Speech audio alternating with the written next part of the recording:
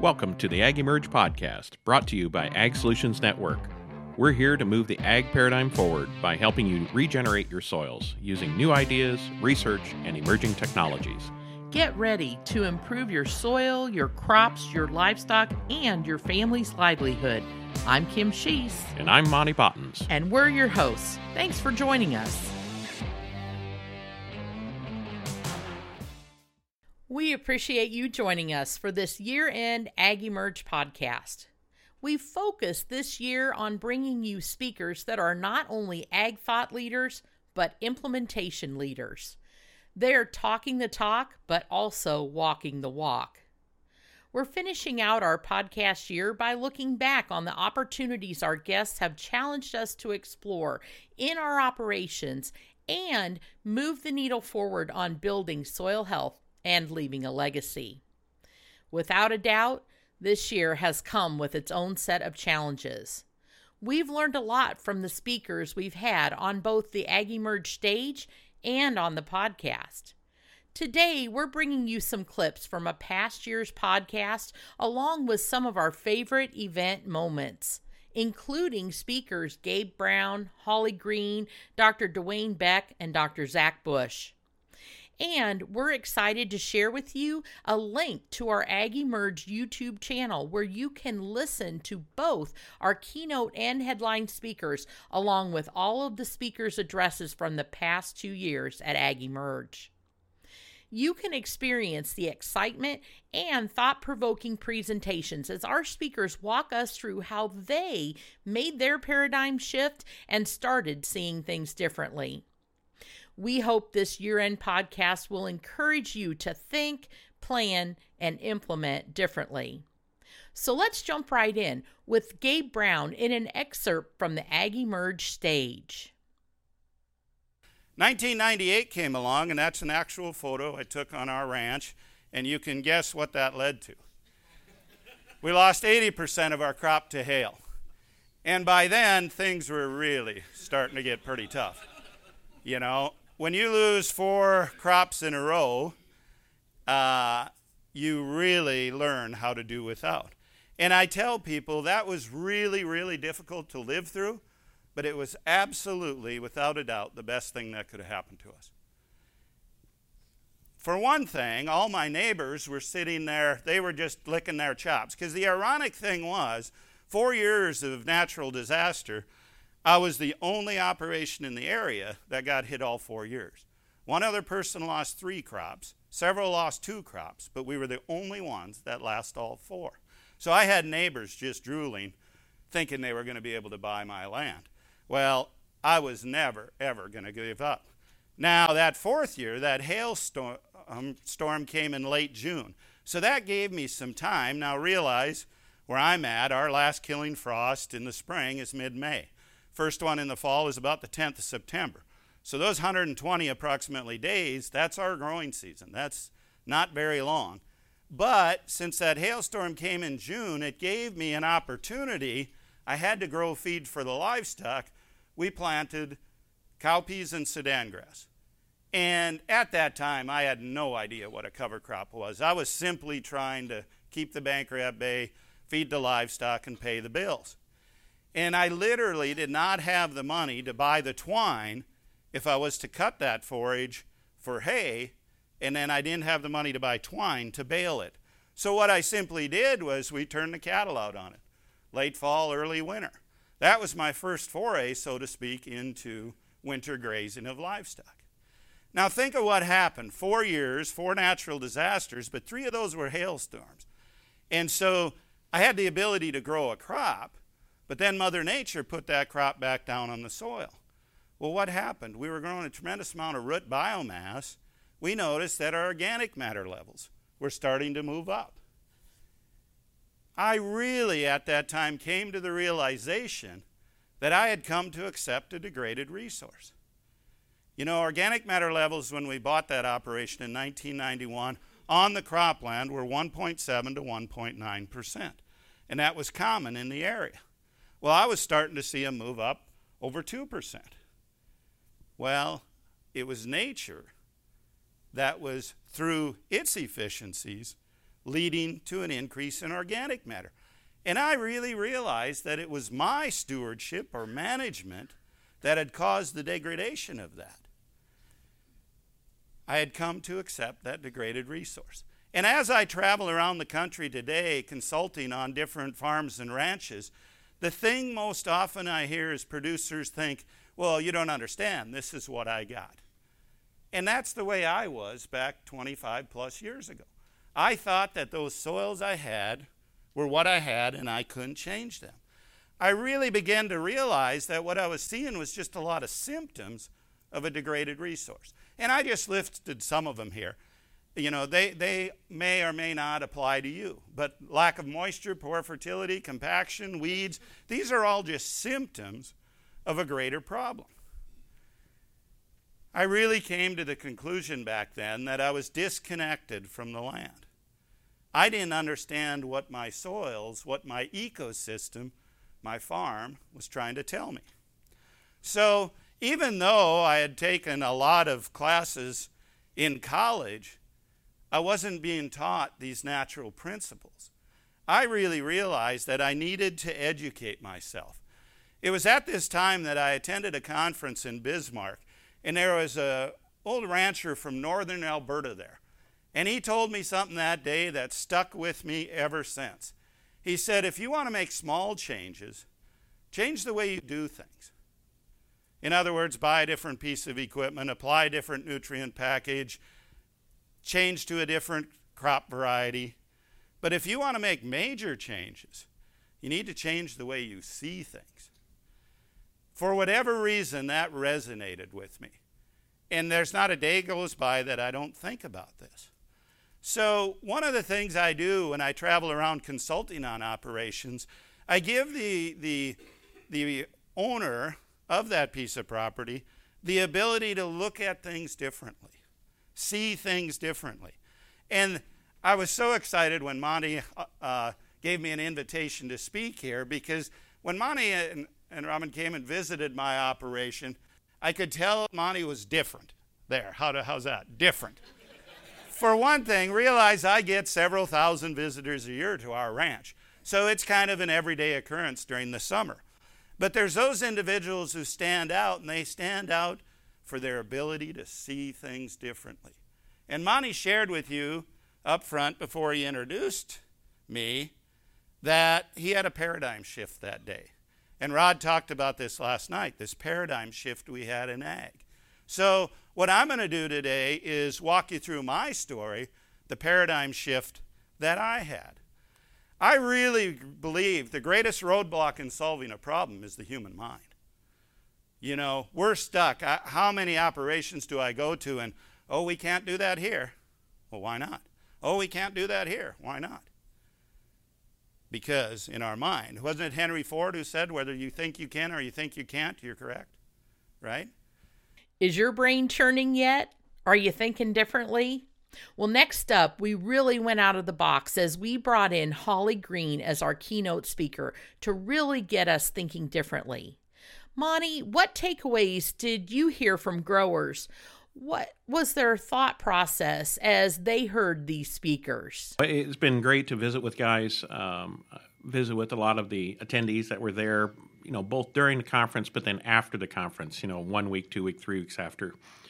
And it's interesting to see, it always makes you feel good when something sticks. Yes. So I had some really good feedback from different people. You know, there's people who are on their soil health journey in various stages. You know, people who have been working with us for 15, 17 years. Other people who this is the first time they'd been to any event of ours, haven't worked with us at all. So, I mean, it's a large range of experience, and it's fun to talk to different people and just throwing out ideas that, hey, I had this thought, you know, do you think this could work? Or what about this? Or have we tried this? And it just has created a real opportunity in order to see how minds have been opened. And our goal was to throw great ideas and great technologies in front of farmers and say, this is how we think these could all work together for your bottom line, for soil health and those kind of things. But really, this is a collaborative effort. What do you see out of this? How do you see this applying to your farm? And that magic is happening. So, and it's exciting to see the people working together. And really, I think exploration was a key this year, that people were really, as you said, thinking seriously about the things that they could do. And, coming from that training background, I know that the best training that you take advantage of is the one where you, after you leave the training, you implement or talk about or report out what you learned and what you're going to do about it, because then that makes it stick. And that kind of leads right into our keynote speaker, Holly Green. She focuses on how our brains work. She's not in the ag space, but what she talks about is so applicable to the things that we have going on in agriculture as we start to rethink how we're doing. We're not starting to. We are rethinking how we're doing things. She really opened our minds. The whole purpose of why I wanted her to speak to us first was so that we could know how to respond to new information that we're getting. And that was the main thing. Was I thought was we have her to really help people hear everybody else. Well, the reality is she did such a good job. Yes. I have gotten as many feedback comments about Holly as anybody else. They just thoroughly enjoyed what she had to say. I couldn't agree more. And here's a little of thinking differently from Holly Green. The likelihood of you learning while you're sitting in that seat tonight is very low. It is only when we do something different that we create the new neural pathways in our brain. Okay? So we love happy button seat. That's what we call it when you're happy, okay, during the presentation. But most importantly, it is behavioral change that will make a difference. Make sense? All right. So let's take a little journey. Dr. Seuss happens to be one of my very, very favorite authors in the world. He talks about the wondrous and amazing brain. The imagination, the imagineering that he was able to do, whole new languages, both for children and adults, teaching us to ponder a few new things. So let's play around a little bit with that. As creatures, we naturally share different views, but we want to be accurate and prove that we're true. We all want to be precise and concise and use big jumbo words that make us look nice. But how can we prove that we're truer than true when the meaning for me might be different for you? I get in a slump when the things that I thunk makes your nose run and your feet smell like skunk. I don't understand why hammers don't ham. Why one goose is two geese, but two moose ain't two meese. What's up with that? Why does your traffic turn into jam? Your fingers don't thing, but writers can write. I'm confused, can't you see? Preachers can't prot, but teachers do taught. Our sweetbreads aren't sweet, and instead they're full of meat. You ship on a truck instead of the sea. Our communication is strange, in no way simple, you see. Words and meaning for you might be different for me, but we're so sure we're right. We continue along, assuming you know, but me thinking, you're wrong. I love Dr. Seuss as an author. Absolutely love him. And there are so many wonderful books that he wrote. One of my favorite, Oh, the Things You Can Think. How many of you have read it? It is a most astounding gift for children and grandchildren, by the way. An absolutely joyful journey into using this 3 pounds that we carry around with us everywhere we go, or almost. Yeah? And he has so many wonderful imaginings and poems and things that, if you really look at them, prompt you to consider possibilities, options, and alternatives. Right? So we have the ability to have unfettered thinking, to imagine possibilities, to explore whole new frontiers. Sounds like I'm doing a whole Star Trek entry, right? And yet, most days we really don't. This brain that we carry around with us is astounding. It helps us be capable of so many things. We can learn languages, solve complex problems, recognize faces. And yet, many days, see, he said he agreed. Many days, it's not serving us particularly well. We're making assumptions. We have biases.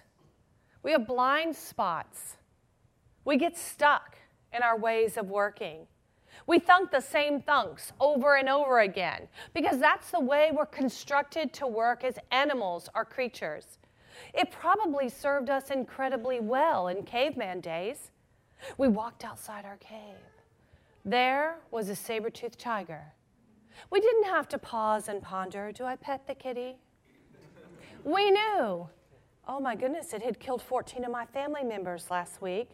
Perhaps I should run or get a really big stick, right?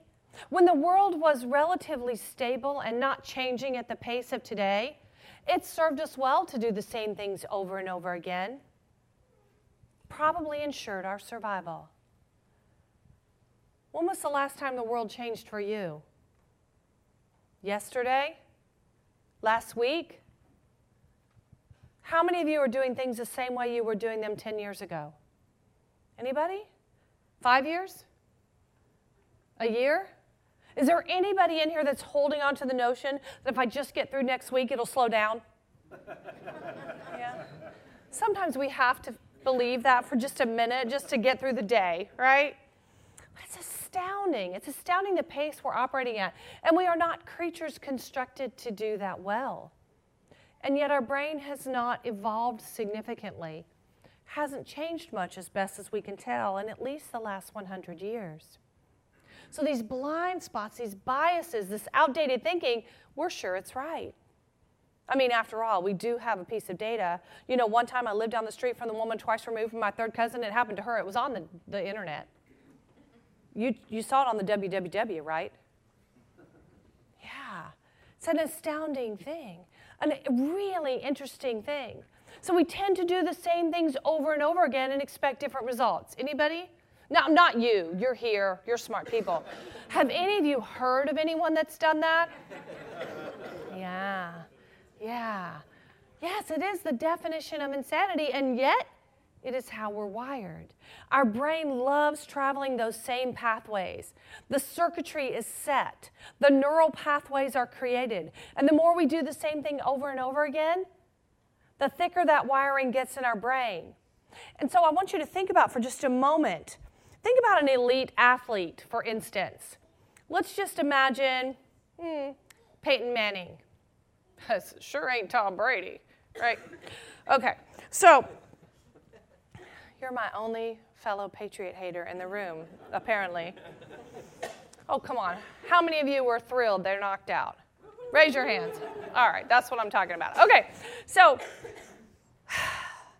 do you think he has to think about exactly, I step back on my heel, on my right foot, I move my arm this way, I do this to release? Do you think he thinks through every one of those steps when he throws a ball?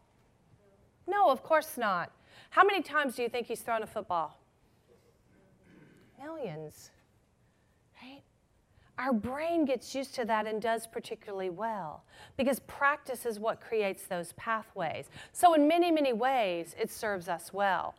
When you drive a car, you ride a bicycle, you walk across a stage, you're not thinking about every single aspect of that, right? You've done it before. You know that it works. You presume and assume certain things will happen. Yes? I assume this stage is not going to open up and swallow me, right? The risers aren't going to fall. And I knew I shouldn't have said that because probably now they are, so I'm going to move over here. So it's a really, really interesting thing. So I've come up with some acronyms about the brain to help you remember some of the key ways that we operate or that we work. And I did thunk these up myself, okay? So you might not have heard of them before, but I do have them in your materials for you. So let's look at a few of these tendencies we have.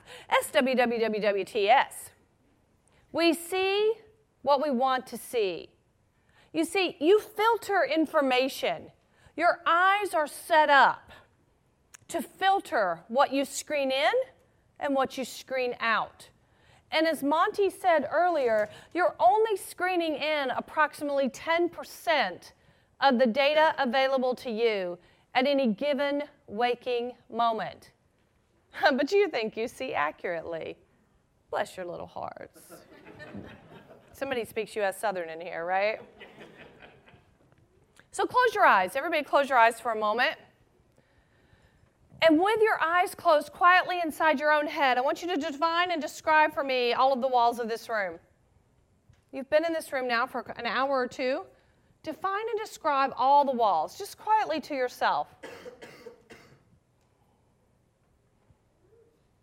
And now I want you to open your eyes. How well did you do? Did everybody get these paintings that are all on the wall? Did you get those? Can you tell me how many exit signs there are in the room? Yeah? Where the switches are? The colors of the uplights? Everybody got all that, right? No, of course you didn't. And yet you've been in this room for several hours. The data was available to you, correct? But what most of you probably saw when you came in was the primo table you wanted to get, right? Or the food on the side, probably maybe the dessert table first, or maybe even the bar, right? Depending on your preferences. So it's an amazing thing what we screen out and what we screen in. And mostly that is dictated by what you want to see. It is dictated by the fact that you are better at proving yourself right. So you screen in data that colludes with that proves you right in fact. I told you she was out to get me. You saw in the meeting, she frowned at me, right? You know how he is, right? I'm not making this up. You were there, yeah? I have a piece of data. And that's what I screen in and screen out on, what I already believe to be so. I'm better at proving myself right than any other single thing I do as an adult human. Don't you think? Isn't it true? It's obvious we should. Shouldn't we? Have any of you ever used those phrases? Oh, come on, be honest. Who's used those phrases? Every one of you, raise your hands right now. We've been taping you all secretly. Of course we use those phrases. And when you use that to start a sentence, don't you think it's true? What's the correct answer? Of course it is. Of course, oh great boss of mine, most brilliant person in the universe. Is that a real question when you start a sentence with, isn't it obvious that we should? Those are pretend questions. And we're really, really good at pretend questions. In fact, now that you know this, you will crack up in the next meeting you ever go into, right? You'll be like, oh my God, he's proven himself right. He's proven himself right. She's proven herself right. Listen to that. Because we're incredible at it. It's how we're constructed to work as animals. Again, probably served us really, really well throughout history. The problem is everything just changed again. Everything changes constantly. Just because you did it that way for the last 10 years, you think that's going to work for the next 10? I'm guessing you can see why Holly had us thinking differently. Don't you think, Monty? It's amazing. She really helped people think differently, and I constantly have people who are there talking to me all the time about thunking. So yes. You know that at One least of her the word has stuck at least. So yes. Yeah, it's our mind wants to think the same thoughts it's always thought because that's easy. It's easy street, and being aware of those things and being aware of what we do when we interpret new information is critical.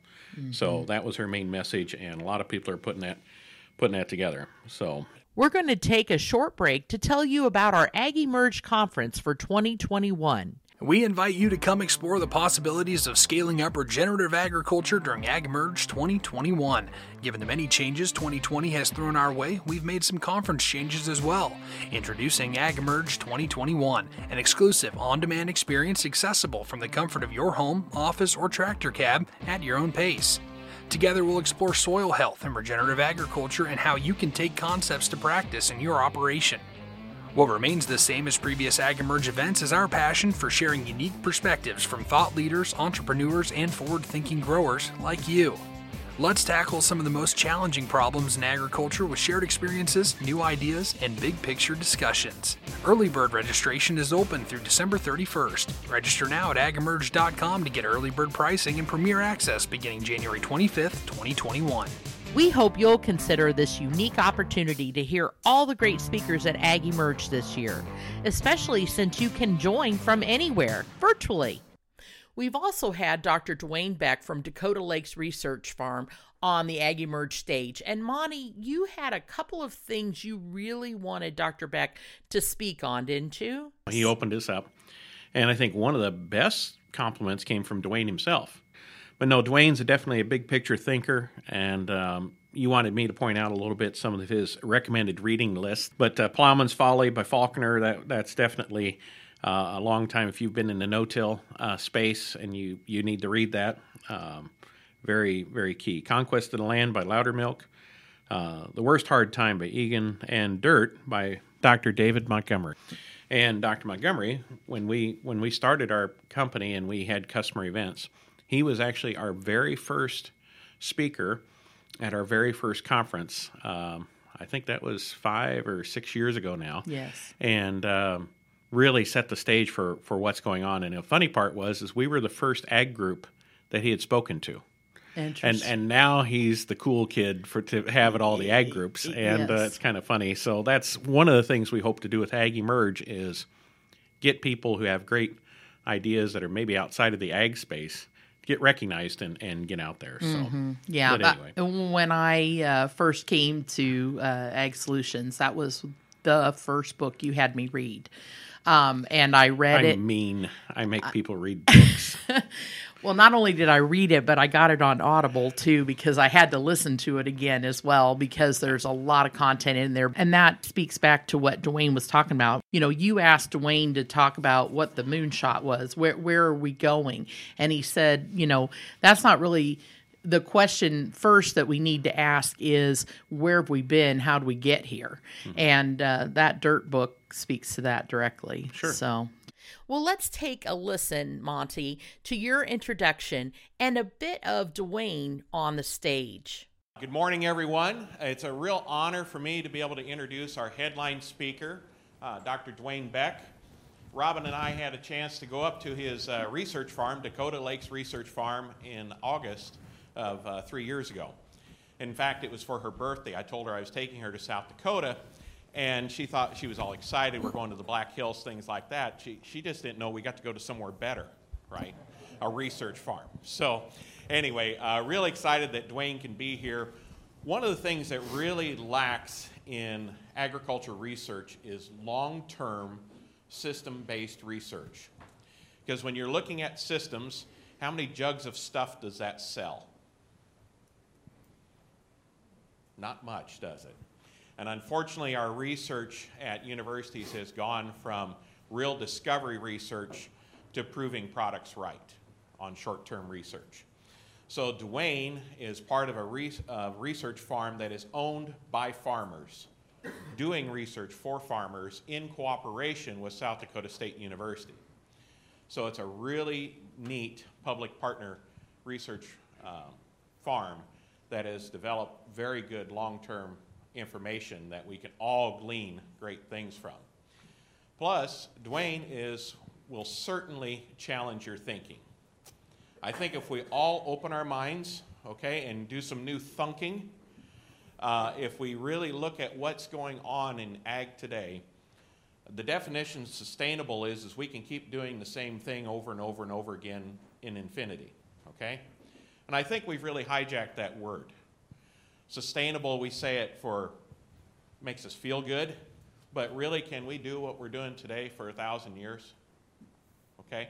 So Dwayne's going to challenge our thinking a little bit in those regards and help us, encourage us to do things and look at things in a different way. So without further ado, I'd sure like to welcome Dr. Dwayne Beck to the stage to challenge our thinking. Dwayne?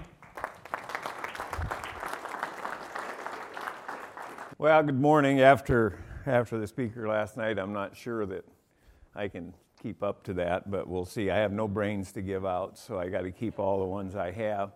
I guess I'll just get starting with Monty asked me to look forward in agriculture, and I'm not sure I'm qualified to do that. A lot of you might be better at that than we are. I think what we do at Dakota Lakes is very unique, and I think it should be a model for the future. But we're going to address this today. Where are we going? Well, that's really the wrong question. The right question is,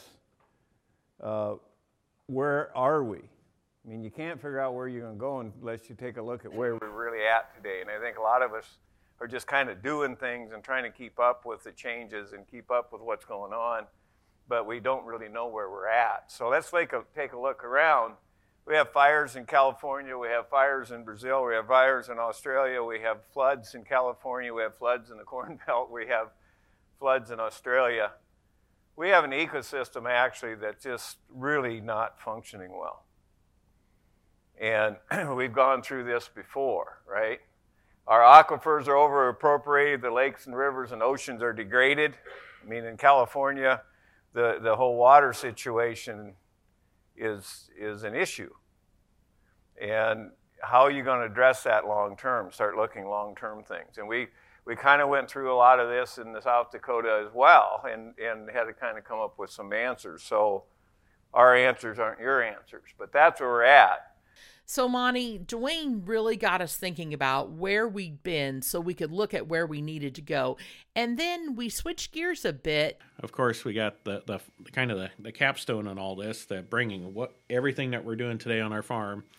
How does that affect us on our human health, right? And yes. Zach Bush knocked it out of the park. We got probably the most, next to Holly, the most discussion around Zach Bush's presentations. Yes. So what have you heard and seen and on people, Kim? What's exciting about just sort of the general consensus of it, a lot of times I think folks are hesitant to talk a lot about that human health, soil health connection because they're like, what these things that we're doing, are they affecting our health? But what I found is that people want to know. The attendees, the farmers there, they want to know and understand because they're eating and living as well.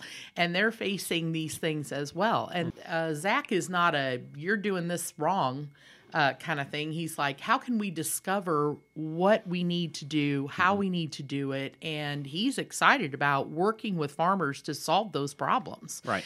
And he's invested the time too. He's not just somebody out there saying this is wrong and this is wrong.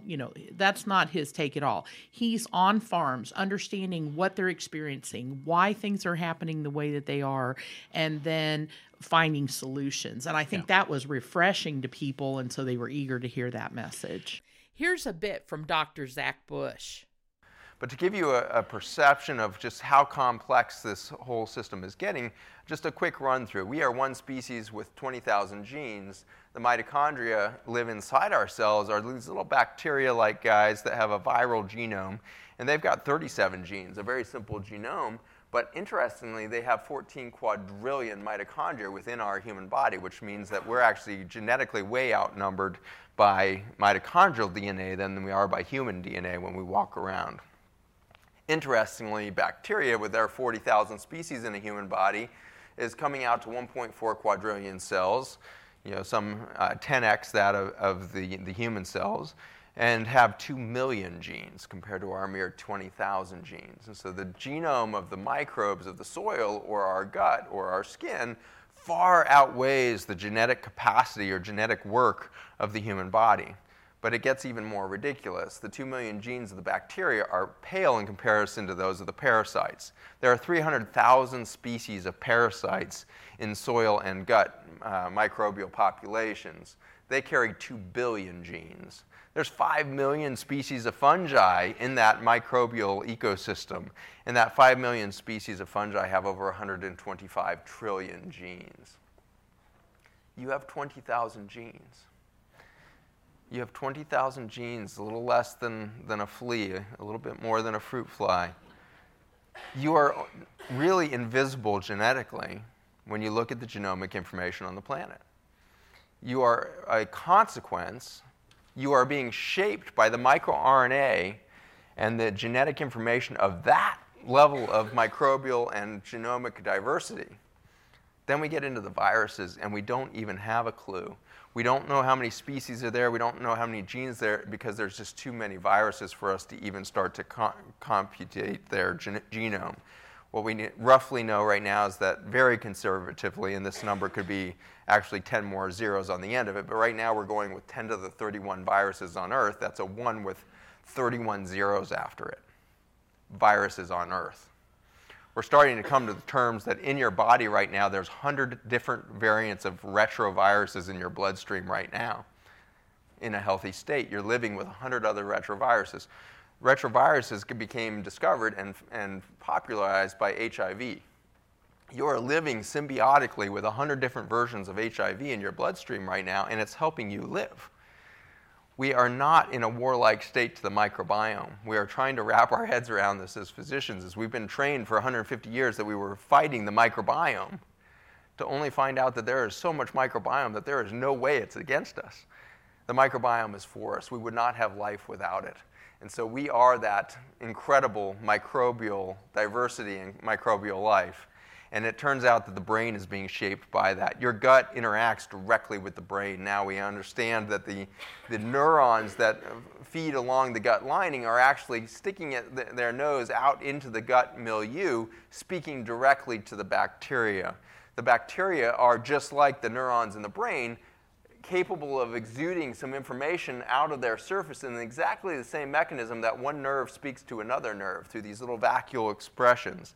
And in that, we find out that they prevent provide for they prevent depression and provide for a healthy brain function. One course of antibiotics for a human being now is understood to increase the risk of major depression by 23%. 2 courses of antibiotics in a year, 56% increase in major depression. 1 course of antibiotics, 17% increase in anxiety, 44% if you've got 2 courses of antibiotics.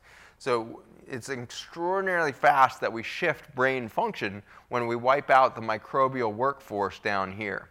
When you grow organic and regenerative and you start to really diversify the microbiome within the soil, you're creating intelligence. You're creating real neurologic events in the plants themselves, and that's then mimicked in our gut and between our bacteria and our brains.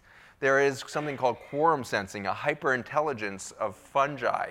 When you get to a certain level of bacteria or fungi, they can think as a greater organism. They can make decisions on resource management at macro levels over hundreds of acres of size. They're making decisions in resource management. And so there's this hyperintelligence that the microbes are responsible for making, and that's been our expertise in our laboratories, is to find out that the brain is simply the central processing unit for the microbiome.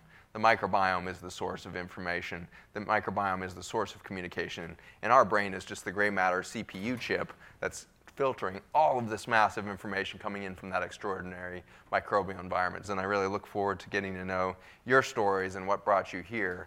But I want to give hats off from the entire physician community on their behalf, a deep thank you to each of you for pushing the paradigm forward in understanding soil health and its impact on plant health and an ultimately impact on our patients. We can't heal them without you, so I thank you for being here. Well, Dr. Zach does a great job of connecting the importance of soil health to human health. And Monty, that is really an important area that you like us to cover in Ag Emerge. So I try to, take a good survey of everything that's going on in ag with trends and those kind of things. And typically, conventional agriculture is pretty beat up these days. Anybody that has a social media account has an opinion and they want to share it. Sure. So what I really appreciated about Zach is his approach when he was talking to us as farmers of, here's the problem, with birth, fertility rates and cancers and autism and all these chronic conditions, and here's what's happened, and here's some of the research that links, various things with, GMO and glyphosate and, neonics and all these kind of things that are going on out there. Here's solid information that's happening, and could there be a correlation here? And the reality is that farmers want to do the right thing. Absolutely. Farmers always want to do the right thing. And I think when they're presented with information that shows there is unintended consequences of the things that they're doing, they are prompted to make a change. The nice part about Zach was he just really got to us on our level and pointed out those things that we need to do. And the other thing he pretty clearly said is organic's not the answer. Today, organic has gotten to the point where organic is simply different inputs for a conventional farming system. We're still using, he's saying, instead of organic, look at the regenerative style of farming where we have less dependence on inputs, less dependence on tillage, more dependence on modern energy, cover crops, and livestock, and those kind of things. So just farming like we did 20, 30 years ago, it don't have to be farming like 100 to 150 years ago. So, and it was still modern age of farming then, right? Right. So it's just a lot of the stuff that we've done recently has caused some issues, and that's what he encouraged us to do. And I think it really opens up your mind to thinking differently that, what I'm doing has profound effects on people. It's not just raising some corn to go to the ethanol plant or some almonds to ship to China. It's we're affecting people's lives. Yes. And so I really, really appreciated that. Well, that's a wrap for this year. We hope you'll go and listen to all the speakers in full on our YouTube channel, and then head on over to the AgEmerge website to register for this year's virtual event. It's a great time to start your journey, refine your path, and implement change in your operation. We hope you've had a great end to your year and you have a wonderful new year.